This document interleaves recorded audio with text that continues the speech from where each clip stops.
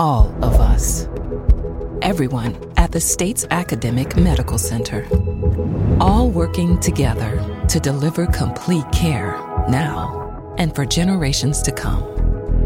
All over the state, including hospital and clinic locations from the Delta to the Gulf Coast. All for one reason. You, the University of Mississippi Medical Center. All for your health. This is an MPB Think Radio podcast.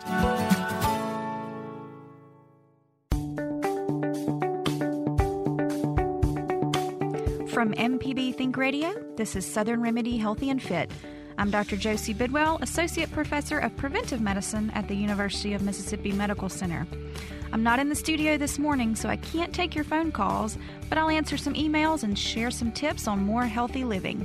You can always email me a question at any time. Send it to fit@mpbonline.org. This is Southern Remedy. We'll be back after the news.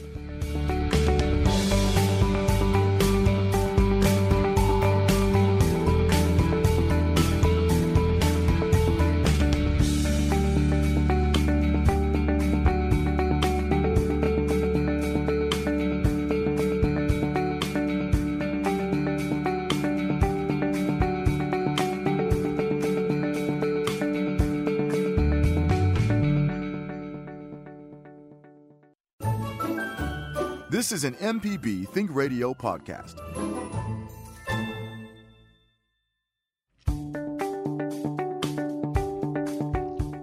Welcome back to Southern Remedy. I'm Southern Remedy producer Kevin Farrell, here with Dr. Josie Bidwell, Associate Professor of Preventive Health at the University of Mississippi Medical Center. And today we're going to be answering some emails and also sharing some healthy living tips. So, Josie, thanks for doing this. We're going to start off with a couple of emails. I think that you got pretty much from your Facebook page? Yes. Comes in through my social media. I get lots of messages that way. I'm always happy to answer those. But if one person has that question, everybody probably has that question. So I'm happy to answer those today. All right. This first one asks about what a plant-based diet means. And does it mean that they can't eat meat? I get that so much because we've kind of lumped plant-based in with the word vegan, and they're not the same thing. Now, certainly foods that are vegan will count as plant-based, and plant-based foods will count as vegan, but they're not quite the same, and I'll talk about why that is. So a plant-based diet really, in essence, just means that the plant foods are the focus of your plate. The way we tend to build plates in Mississippi and in the U.S. is we pick our meat first, right? You know, our chicken or our steak or our fish, shrimp, whatever, and then we throw a side item on there in a very small portion. And over time, this has led to a higher calorie intake than we were really designed to do, and our waistlines have crept up from that. If we can switch the focus of our plate a little bit more to those side items and making those the main feature, and then using meat or other animal products as more of the side item or more of the garnish, then we wind up still being able to eat a full plate of food, feel satisfied, but ultimately not take in too many calories. So a vegan diet is absolutely the exclusion of any animal product. So no meat, no fish, no seafood, no dairy, no eggs. But that doesn't necessarily always mean that it's a healthier diet. There are some commercial cookies out there. I won't say their name, but they're chocolate and they have a cream filling. And they are considered vegan. But that doesn't mean that they are a health food, right? So they're not exactly equal with themselves. But, you know, it's interesting to think about the Mediterranean diet, which is largely recognized as the best dietary pattern out there in terms of health. It was this year's winner as far as best diets, as well as the DASH diet, which is, of course, a heart-healthy diet that's prescribed a lot by healthcare providers in the States. Both of those are considered plant-based diets because the focus is on plants and less focus on animals. So at the end of the day, if you never go completely plant-based and avoid all animal products, if we can just shift the portion sizes of our animals down, or what I like to say, one animal at a time. So we don't need the beef and the cheese and the bacon on our hamburger because that's just a little too much saturated fat and cholesterol at one time. I think maybe a popular myth might be, well, if I don't have a lot of meat on my plate, I'm not going to feel full. I'm not going to get a full meal. Talk about that, if you would. Right. So our stomach, the way it largely recognizes satiety or the feeling of fullness is by how much stuff it has in it, like how much volume is in there. And so if we take a look at what 500 calories of different food types are, we can see that 500 calories of oil is a very, very, very small amount in your stomach. So you're not going to feel full with that. 500 calories of cheese, again, is a small amount in your stomach. You don't have to eat very much cheese to get that 500 calories. Meat, you get a little bit more, probably somewhere around a third to a half of your stomach size if you consumed 500 calories of meat. But at the end of the day, still not full. But 500 calories of fruits, vegetables, and grains, you're busting out. I mean, the whole stomach is full all the way up to the top. So it's kind of a myth that the meat and cheese and fats are what are filling us up. It's really the things that are full of fiber and full of water that are what keep us full for longer periods of time. I teach a class actually called Full Plate Living, and that is the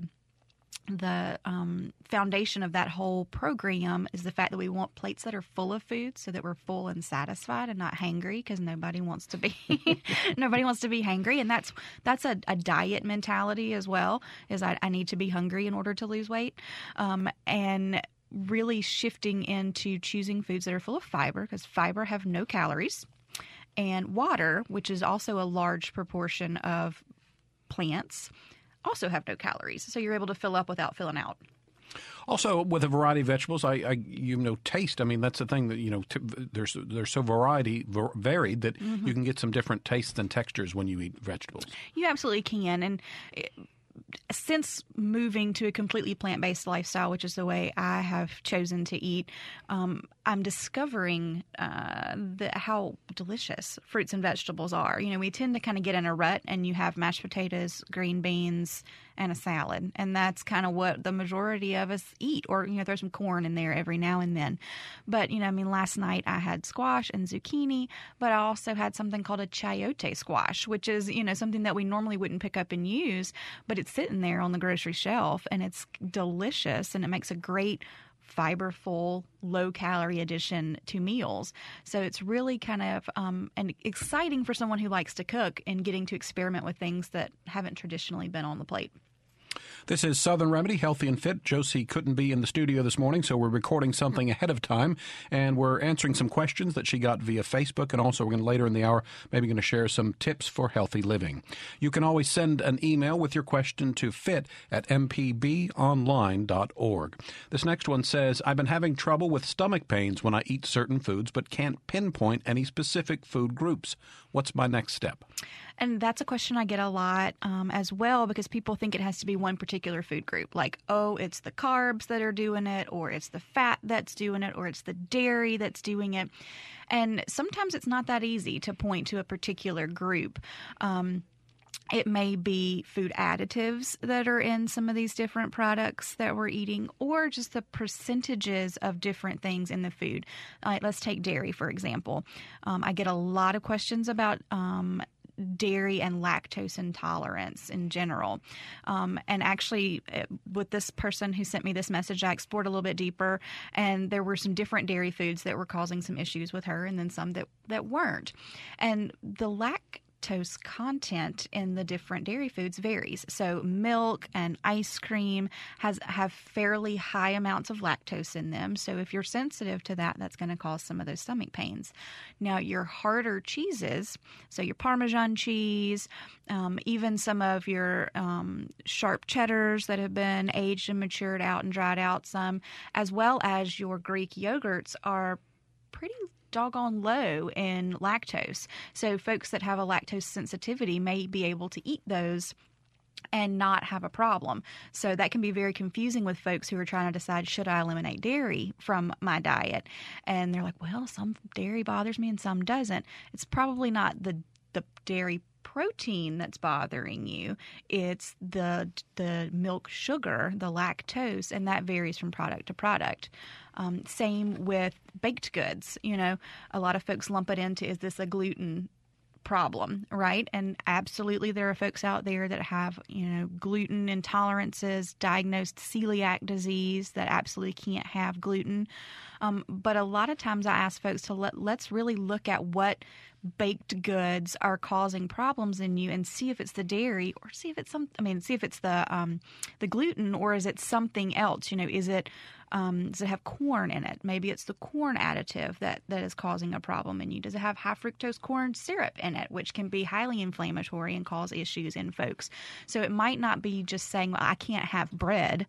Let's figure out what the bread is. Or I can't have gluten. Let's really figure out what is causing the problem. And that requires a partnership between healthcare provider and patient in keeping a detailed food log and really keeping track of when they have pains with different foods. And then we'll do something called an elimination diet, where we'll take those foods out and have a period of being symptom free, and then gradually add maybe one of those foods back in per week. So if we think it's gluten, then we'll take that gluten out and then maybe add a small amount of gluten back in and see if we have any discomfort. If we don't, then maybe we add corn back in and see if we have any discomfort from that. So it's a process. It's not something that you're going to get done in one office visit. But when you're talking about quality of life and wanting people to enjoy foods and not feel like they can't have certain things, to me it's well worth the time to invest in making sure that we're only eliminating things that are actually causing problems.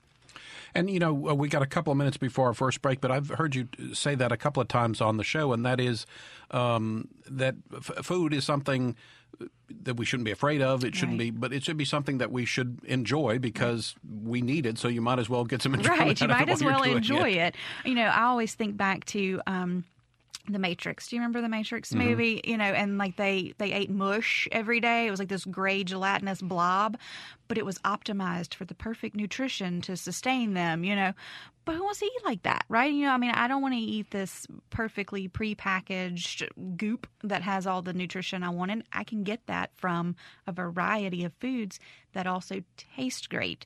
And so we want to make sure that folks are combining foods that, have different textures, that are crunchy. Some are soft, some are sweet, some are, salty, different types of foods so that our palate appreciates the bounty that we really have available for us and that we don't see food as a punishment.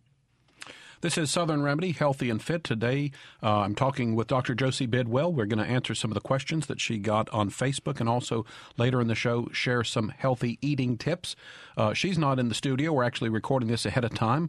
But just a reminder that if you want a question answered, you can always send an email, and you can send it to fit@mpbonline.org. We got a couple more questions to answer, and as I said, we'll talk about some healthy living tips throughout the rest of the show.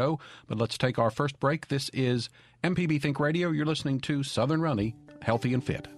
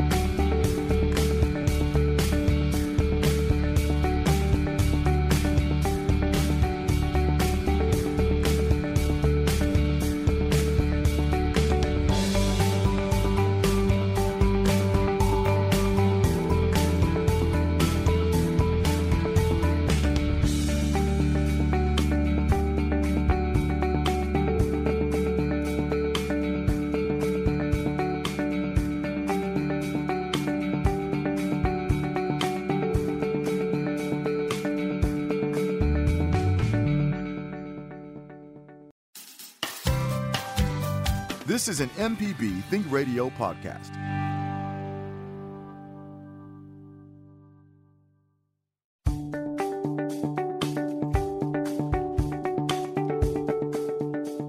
And welcome back to Southern Remedy. I'm Kevin Farrell, Southern Remedy producer, here with Dr. Josie Bidwell, Associate Professor of Preventive Health at the University of Mississippi Medical Center. Since Josie couldn't be in the studio this morning, we're actually recording this ahead of time, and we were answering some questions that Josie had from her email, from Facebook, that is, and we're also going to share some healthy living tips throughout the hour as well. Just a reminder, if you ever have a question, you can always send an email to fit@mpbonline.org. So, Josie, this next question here says that I have a super picky eater. She really has a problem with different textures and doesn't like mushy things. What can I do to get more fruits and vegetables into her diet? Well, I can totally get on board with somebody who has a texture issue because I am the same way. So, growing up, a banana, I couldn't make myself eat a banana because of the mush, Same deal with like yogurt that has fruit on the bottom. Like I can't do that. It's like a fruit booger. I just can't. Like that's just a texture issue, and I can't do it. And so the deal with that is, if you don't like it, don't eat it. But let's explore different ways that we can utilize foods and see if we can find something that this child, or if it's an adult that's a picky eater, because those exist too, would like and enjoy. So first of all, vegetables are rather crisp, when you get them. And a lot of times folks think we have to cook them. Vegetables, most of them, a lot of them, don't require cooking to eat them. Now, if you're going to have a potato or a sweet potato, those things do require some preparation and cooking that are going to give them a mushier texture. But, look at broccoli and cauliflower and carrots and squash and zucchini, radishes, all of the peppers, all of those foods can easily be consumed raw. They're going to actually maintain more of their nutrition that way anyway, because we tend to boil the heck out of our vegetables and lose all of the nutrition there. So, serve maybe a salad of, raw veggies or veggies in a dip. Kids love to dip things, be cognizant of what you're dipping. You don't want to give them a huge jug of ranch to just go to town on. Although if that's the only way they'll eat a carrot, I'm going to call that a win and move on. But, try different dips. A hummus, which is a bean-based dip, actually. It's made from a chickpea or a garbanzo bean. So it's another way to get a veggie in there without them really perceiving it to be a veggie, or a salsa. Salsa is just pureed up tomatoes, peppers, and onions. So, serve that as a side dish and let them just dip away with that. The other is, if we're going to cook foods and we want to try and keep them from being mushy, stir fries are a great way to do that because you don't have to cook it to death. You just chop up some different veggies. It's a great way to use up leftover veggies in the fridge. Like if you've got 1 or 2 carrots left, or, just a handful of broccoli, throw those in a stir fry. Don't cook them to death and then top them over some noodles or rice. And they've still got a nice, good bite to them there. And then if they, they don't want to chew at all, they can go the smoothie route. Smoothies are a great way to get fruits in, but I encourage folks to think about, how can I throw a veggie into this smoothie as well? Especially if you're combining it with sweet fruits, you almost never taste the vegetable in there. You can throw, fresh spinach or kale in there. It's going to give it a little green color, but I call it a Grinch smoothie, and the kids drink it from that perspective. You can throw beets in and it'll give it a pink color, and then you can call it a princess smoothie, different things like that to try and get veggies in. But the biggest thing with working with kids is don't make it a battle. Don't make it so much of an issue, because what we don't want to do is set kids up to have an unhealthy relationship with food. And when we stress them out over different things and eating certain ways, we're really teaching them that food should have negative emotions associated with it. And as I say almost every week, food is just food. It should be enjoyed, but it shouldn't be a punishment, and it shouldn't be used as a stress reliever either. Lots of good stuff there. A couple things I wanted to follow up on. First of all, you talked about when you boil vegetables a lot that they tend to lose a little bit of their nutrition. So, as you said, maybe stir fry, or if you're going to boil them, just kind of cut back and, what is it? I think al dente they call it when you have pasta. Yes, it's got a little toothness to it. It's got a little bite still left in it there. Or roasting is one of the ways that I really enjoy them, especially in the summertime, because I don't like to have a whole lot of pots out on the stove. It just gets hot in there, and I'm just not in the mood for it. Or grilling. Actually, I grilled mushrooms out last night, and that was a good way to get those done. But, if you really enjoy them being softer on the inside, then roasting is probably going to be the better option there, because you really are going to have to boil them to death. And then when you look at the liquid that you're draining off of it, I mean, take broccoli, for instance. I mean, that water's green. So, I mean, all of your good stuff just went out in that water. Now, I've heard folks say they go and water their plants with that liquid, and and then they do well because all the nutrients were in that water there when you did that. But yeah, just not cooking our foods just slap to death. We don't have to obliterate stuff. I did Blue Apron for a long time, and there was a lot of vegetable roasting, which I had never done before. But boy, I really enjoyed that. So that's a good way to do that. Another thing that you said when you talked about the dipping, and if you had ranch, if that's the only thing the kid will eat, go for it. And again, that whole idea of being practical, because you can't force a kid to eat something they're not going to eat. And as you said, as long as they're dipping the carrot in there, they're getting something good. Right. And I mean, the same deal goes with, oatmeal for breakfast. I have, moms who say, well, they really like chocolate. Can I sprinkle a couple of chocolate chips on the top? You got to think they're getting a big bowl of nutritious whole grains. If you sprinkle a teaspoon of mini chocolate chips on top of that, that's not the end of the world. I mean, we definitely don't want them turning to something sweet all of the time, but that's going to beat a Pop-Tart any day of the week, so it's what I try and teach are healthier choices. So it may not be the healthiest option that we could do, but it's what we can fit into our lifestyle that's a better choice than maybe something we would have done in the past that's going to give some nutrition to our growing bodies, whether it be a kid or whether it be an adult. And you mentioned the idea of not making it a battle so that kids don't grow up with sort of a negative attitude in about food. Do you give in to them, or is it more of a negotiation? Well, I usually tell my 8-year-old I don't negotiate with terrorists, because that's what he acts like sometimes.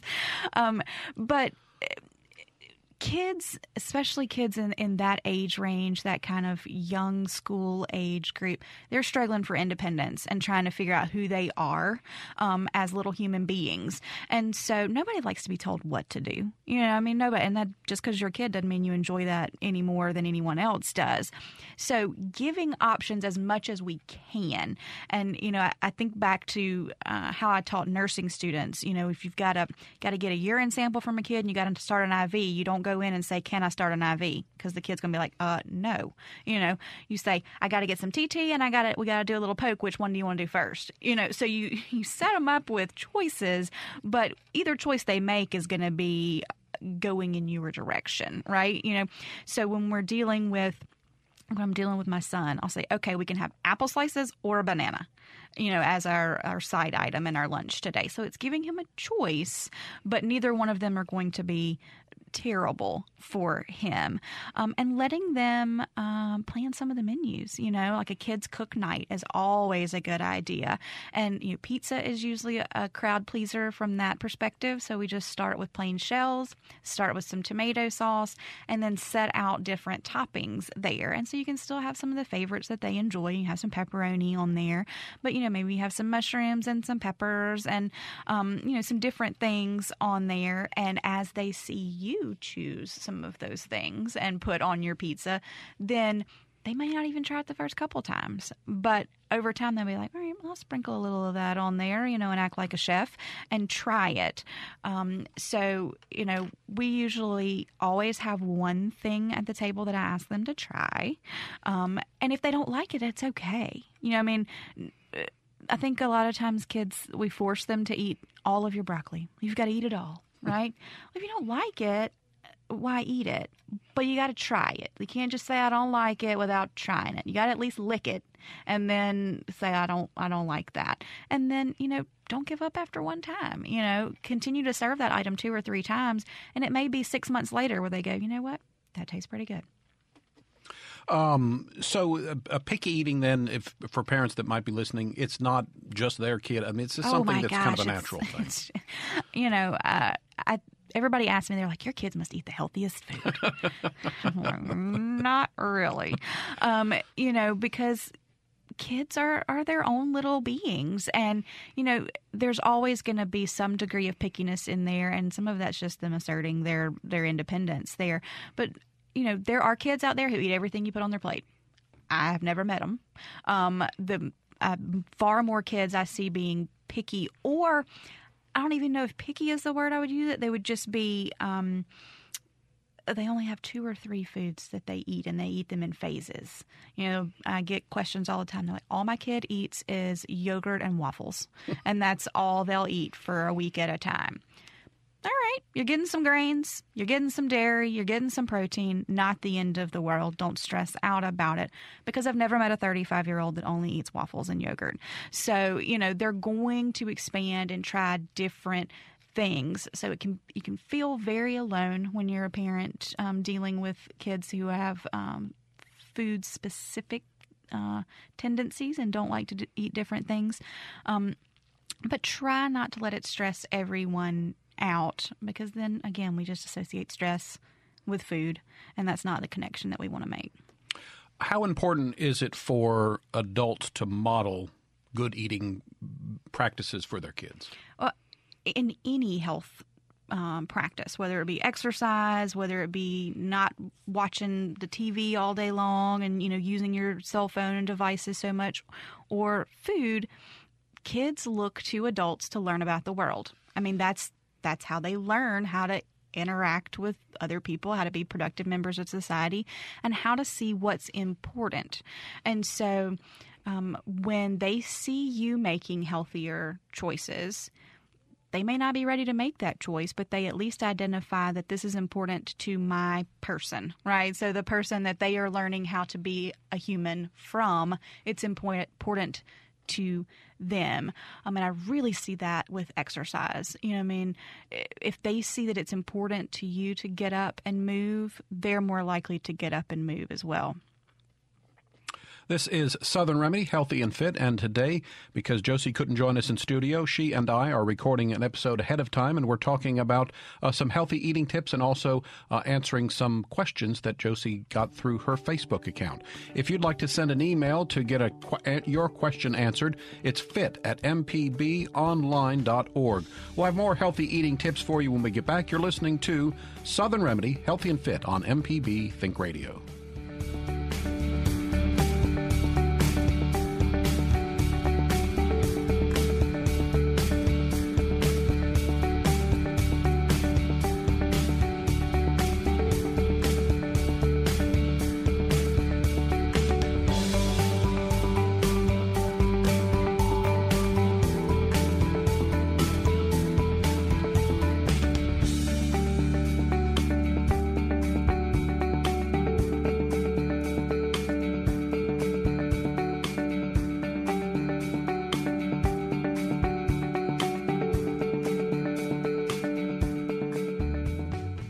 This is an MPB Think Radio podcast.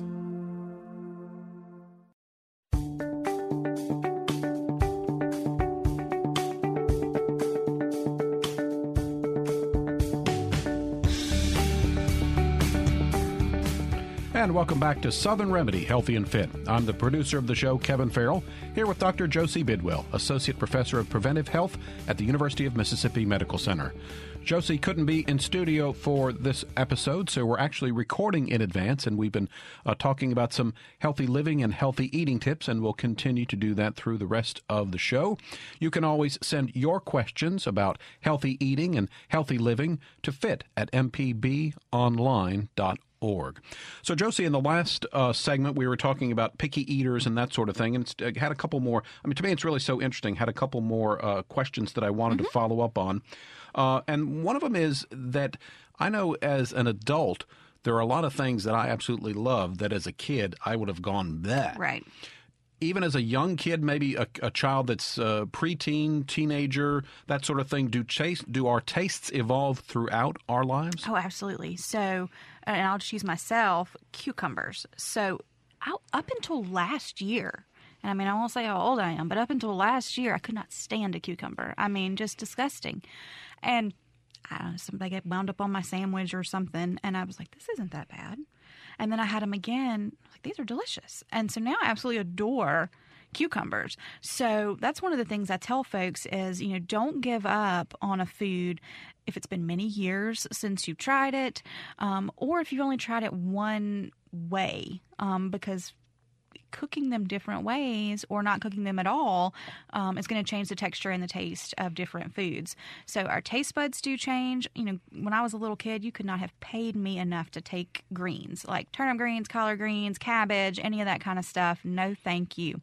And I adore them now. When my mom comes down to visit, the thing I ask her to make is skillet cabbage. Like, that's what I want. I want skillet cabbage with some cornbread, and that's what I enjoy, but I would not have touched it with a 10-foot pole when I was little. And you said the idea of to sort of get kids to try food, but if they don't like it, to not give up. And I think, is it possibly because kids have these things, well, I know I like this, but this is something different. So there might be that whole just not afraid, but just reluctant to try new things. Oh, absolutely. And, you also have to think about the smell of foods, because cooked broccoli has a very dirty diaperish smell to it, depending on how long it's been cooked for. And so some kids may be just put off by the smell immediately, and so they're not going to try it from that perspective. Whereas raw broccoli doesn't have that smell to it at all. And so when you're introducing new vegetables in, you may want to think about that and start with something that might not be as weird looking or as smelly when we start to try and get them to branch out and try things. And, we kind of touched on this a little bit earlier, but part of, I think, the sensation of eating is not just the flavor, but it is the smell, it's the texture, it's the color. Mm-hmm. Absolutely. There's that saying, you eat with your eyes first. And that has several different meanings. If you've got something that is a beautiful plate of food, then you're automatically kind of a little bit more excited to eat it than if it was just a scoop of mush, right?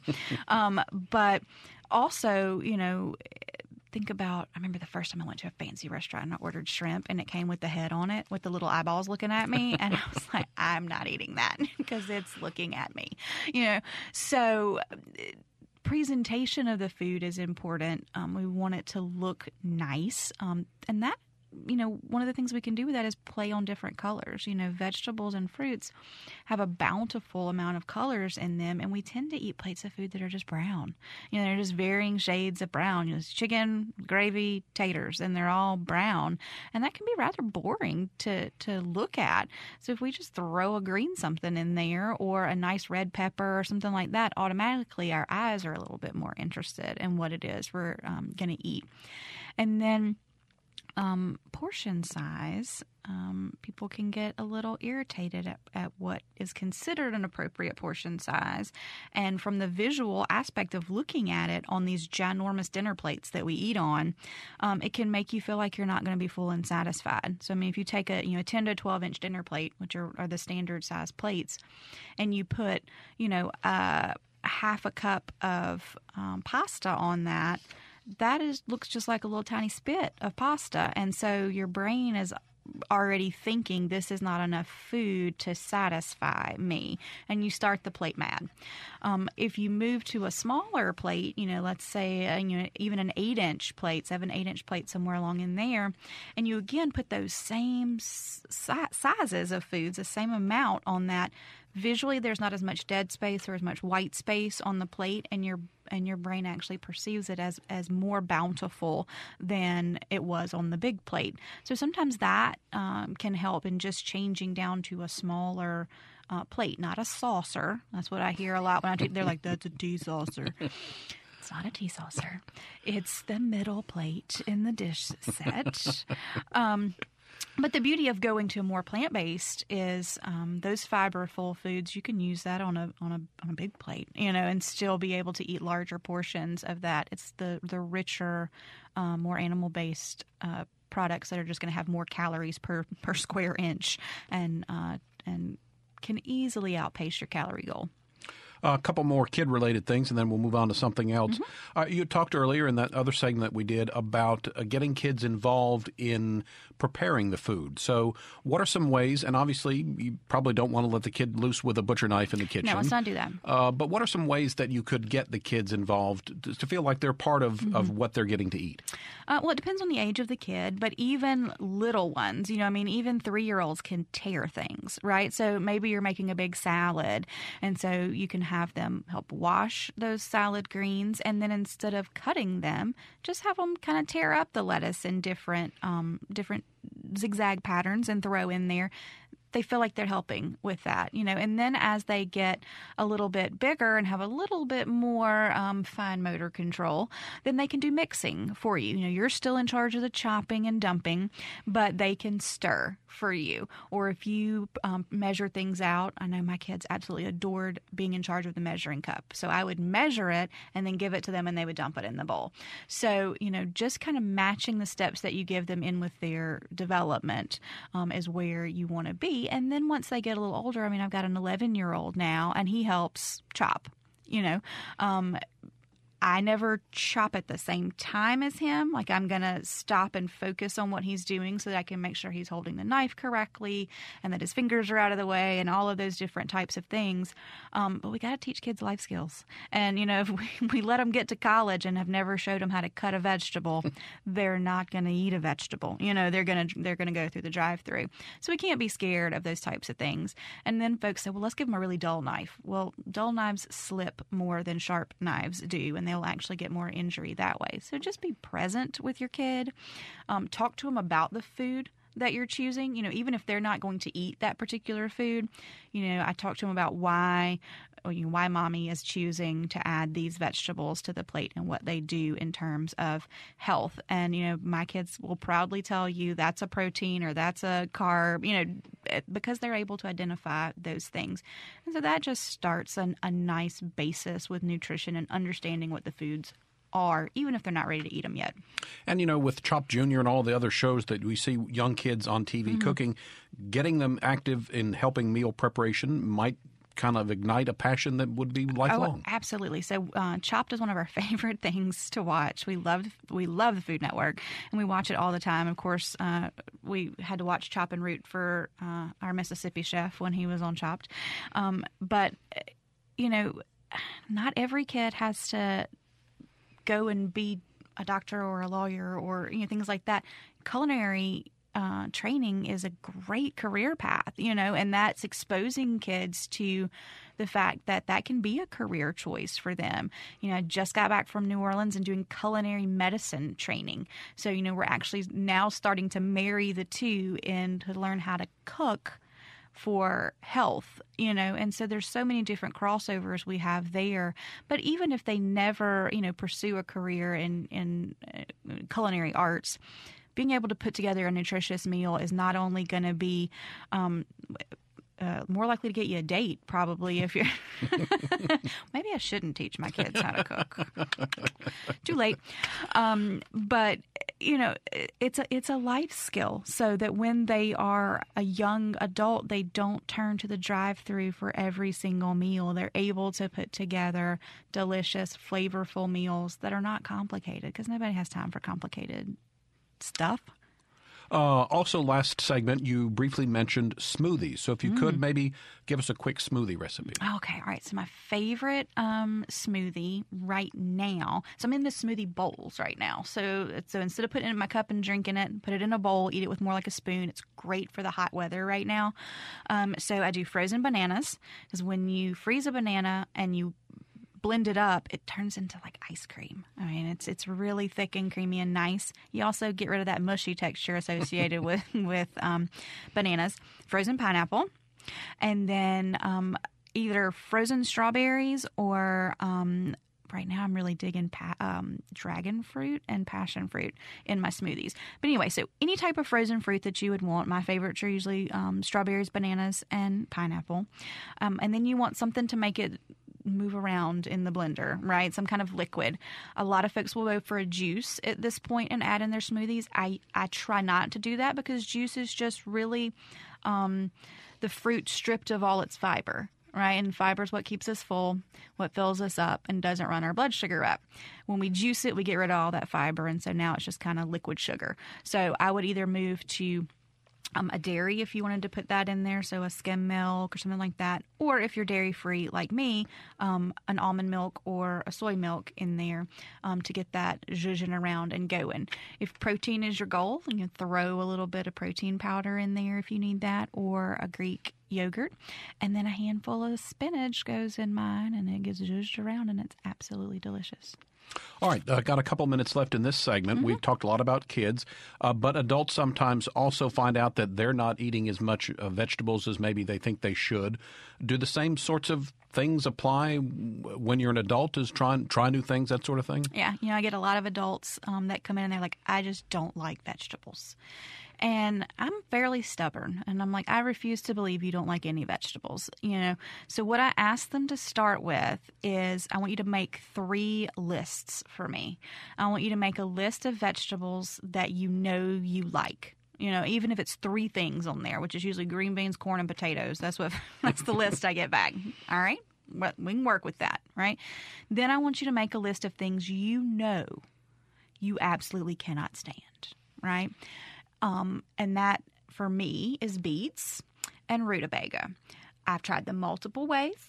I just don't enjoy them. So I'm not going to eat them, and that's okay. And then I want you to make a list of things that you think you don't like, but either you haven't tried them, you just think you don't like them, or you've only tried them one way. And so then from that, what I'm going to ask you to do is on a week-by-week basis, so not every day, but pick one of those things from the list you think you don't like and try it. And if you try it and you don't like it, that's fine. Cross it off. But, I have so many folks who are like, I don't like asparagus. I'm like, okay, well, have you tried it this way? Well, I've never actually tried it before. They just think they don't like it, and oftentimes that stems from maybe a negative experience they had as a child, like Brussels sprouts. People are very polarized on Brussels sprouts. They're like, they were just this boiled little ball of goo when I was little, and I'm not eating that. And oftentimes people find that there are at least 2 or 3 veggies on that list that they thought they didn't like, that they really do. And so, if we can get a good list of, 6, 7 veggies that you like, we can build some meals off of that and rotate those around. Pick at least one that you like and have that, at lunch and dinner. And just experiment with different ways to get those in there, but keep trying. But, at the end of the day, if you don't enjoy something, for crying out loud, don't eat it. Food is delicious. All right, time for one last break this hour. When we get back, we'll have some more healthy eating tips. You're listening to Southern Remedy, Healthy and Fit. Kevin Farrell, the producer of the show, here with our regular host, Dr. Josie Bidwell. We'll be back to wrap things up after this last break.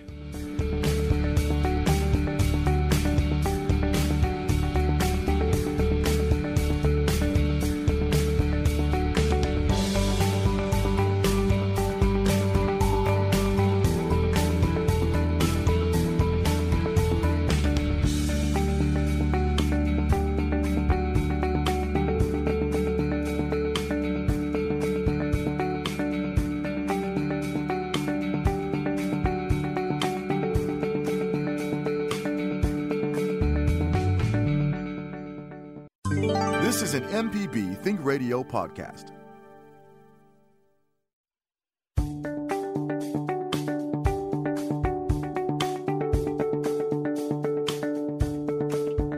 And welcome back to Southern Remedy, Healthy and Fit. I'm the producer of the show, Kevin Farrell, here with your regular host, Dr. Josie Bidwell, Associate Professor of Preventive Health at the University of Mississippi Medical Center. Josie couldn't be in studio for this episode, so in advance, we are recording an episode, and we have been talking about some healthy eating tips. We started the show by answering some of the questions that Josie got on her Facebook page, and now in this last segment, some things I came up with, so we'll probably go way off the deep end here, but got about 9 minutes left in the show. We'll run through some of these. And the first one is, I guess I need to brag a little bit. I have struggled with eating healthy. I've kind of gone back and forth, and sometimes I do better. Sometimes I really kind of fall off the wagon and that sort of thing. But since I've been the producer of this show, you really have kind of inspired me to try to help think about it and sort of move in that general direction. One of the things that I did was I'm trying to replace my soda with water when I go out to eat. Now, I'm going to try to be honest, and I'm saying I'm not getting rid of soda completely as yet, but I'm wanting to maybe when I go out to eat, get water instead of soda. Are the little small steps, are the simple things helpful, and does that kind of point us in the right direction? The simple things are the only thing that work. When we try to drastically overhaul everything or make these really wide sweeping changes, that rarely works. Now, there's always going to be one or two folks out there that they had success doing it that way, and great. But the majority of folks are not going to be able to sustain these massive changes over time, where if you say, I'm only going to eat orange food. I've seen folks that do that, or I'm never going to have a soda, things like that. That often sets folks up with, again, a negative association with food, where if you have a soda, you then have the guilt associated with doing that. So small changes, which are what I teach in all of my group classes as well as individual visits with patients, is where we go. And, they'll come in and we'll have, this hour-long appointment. And instead of leaving with a prescription for medication, what they often leave with is a prescription for a food change. And it's usually an addition is what I have them do, is adding something to your plate. Because we're so used to being told we've got to take something away, that, again, that as a human, the way we're built, we automatically go, you can't tell me what to do, and I'm gonna eat it anyway, So I try and think of things we can add to the diet that are going to have really good nutrition benefits, but they're also going to make us ultimately consume less of the bad things. So, one of my favorite prescriptions to write for is berries. So, dark berries are an amazing addition to the diet. They don't have a ton of blood sugar spikes associated with berries. And they've got a ton of antioxidants, which are great for the chronic inflammation that's underlying a lot of our medical issues. So I write a prescription all the time that's berries, 1/2 cup raw or 1/4 cup dried every day, forever, just like you would get a prescription for blood pressure medicine. I write it out that way. And they go, this is all you want me to do? Yes, this is all I want you to do. Like, I'm going to call you in a week and I'm going to see how we're doing with that. And oftentimes it's just them then realizing that, yes, I can do something that makes them a little bit more open to making a slightly bigger change. But beverage choice is one of the ones we start with automatically when I have someone who's drinking a lot of soda, whether that be a regular soda or a diet soda. I'm trying to help folks get off of those as well. And I start with how many of those are we drinking a day? And oftentimes they say one, and I'm like, what size? And I'll show them like here, here, here. And, so it may be one, but it's 24 ounces of soda, in that one soda that they have. And so, instead of saying, you can't have any, no sodas for you, then, let's cut back to, maybe 16 ounces of soda and add in an extra 1 or 2 glasses of water and see if you miss it. Initially you may miss it a little bit, but after a couple of days, shouldn't really have that much of an appreciable difference because it's a small amount, but you're healthier, right? And so then we just continue to kind of wean it down some, knowing that every now and then, if you have one, it's not the end of the world, but the main beverage choice is water. Well, that's interesting because that was my thing was like, I enjoy the taste of soda so much with my food. If I just, and I do drink water, I like water, but I always thought, well, it's not going to be the same. And so sort of what we were talking about earlier in the show, that idea of I don't like something. Well, have you ever tried it? No, I just know I don't like it. Right. It was the same sort of thing. And then funny was I was eating out somewhere, and after wearing headphones for 35 years, my hearing is not as good as it should be. And so when the guy went through the soda choices, I didn't hear what he said. So instead of saying, what was that? I said, I'll try the water. That's right. And I didn't. It was fine. And so I really am going to try to do that again. I can't say on the air right now sodas are gone, but I really am going to try to make an effort to cut down on them. And as you said, maybe over time begin to wean them off even more. Right. But that brings up when you're trying to keep track of calories and that sort of thing in your diet, don't forget about the things that you're drinking. Oh, absolutely. Actually, I had a patient I was working with recently who, I do a 24-hour diet recall on everyone that I'm working with if their goal is to change something nutrition-wise or to lose weight. And looking at breakfast, lunch, dinner, and snacks, her diet was not terrible. There wasn't this glaring, I ate 3 fast food meals and a bucket of chicken, And so then we had to switch and say, okay, what are you drinking with these meals, And so there was some water thrown in there. There weren't even any sodas thrown in there. It was juice. And so which is something that's largely thought of as the healthier choice, right? And so, very rarely do I like for folks to count calories because it's a drag to count things like that. But, I kind of whipped out my app and I said, I just want to put in the amount of juice that you're consuming so we can just have an objective measurement to look. It was 1,970 calories of juice.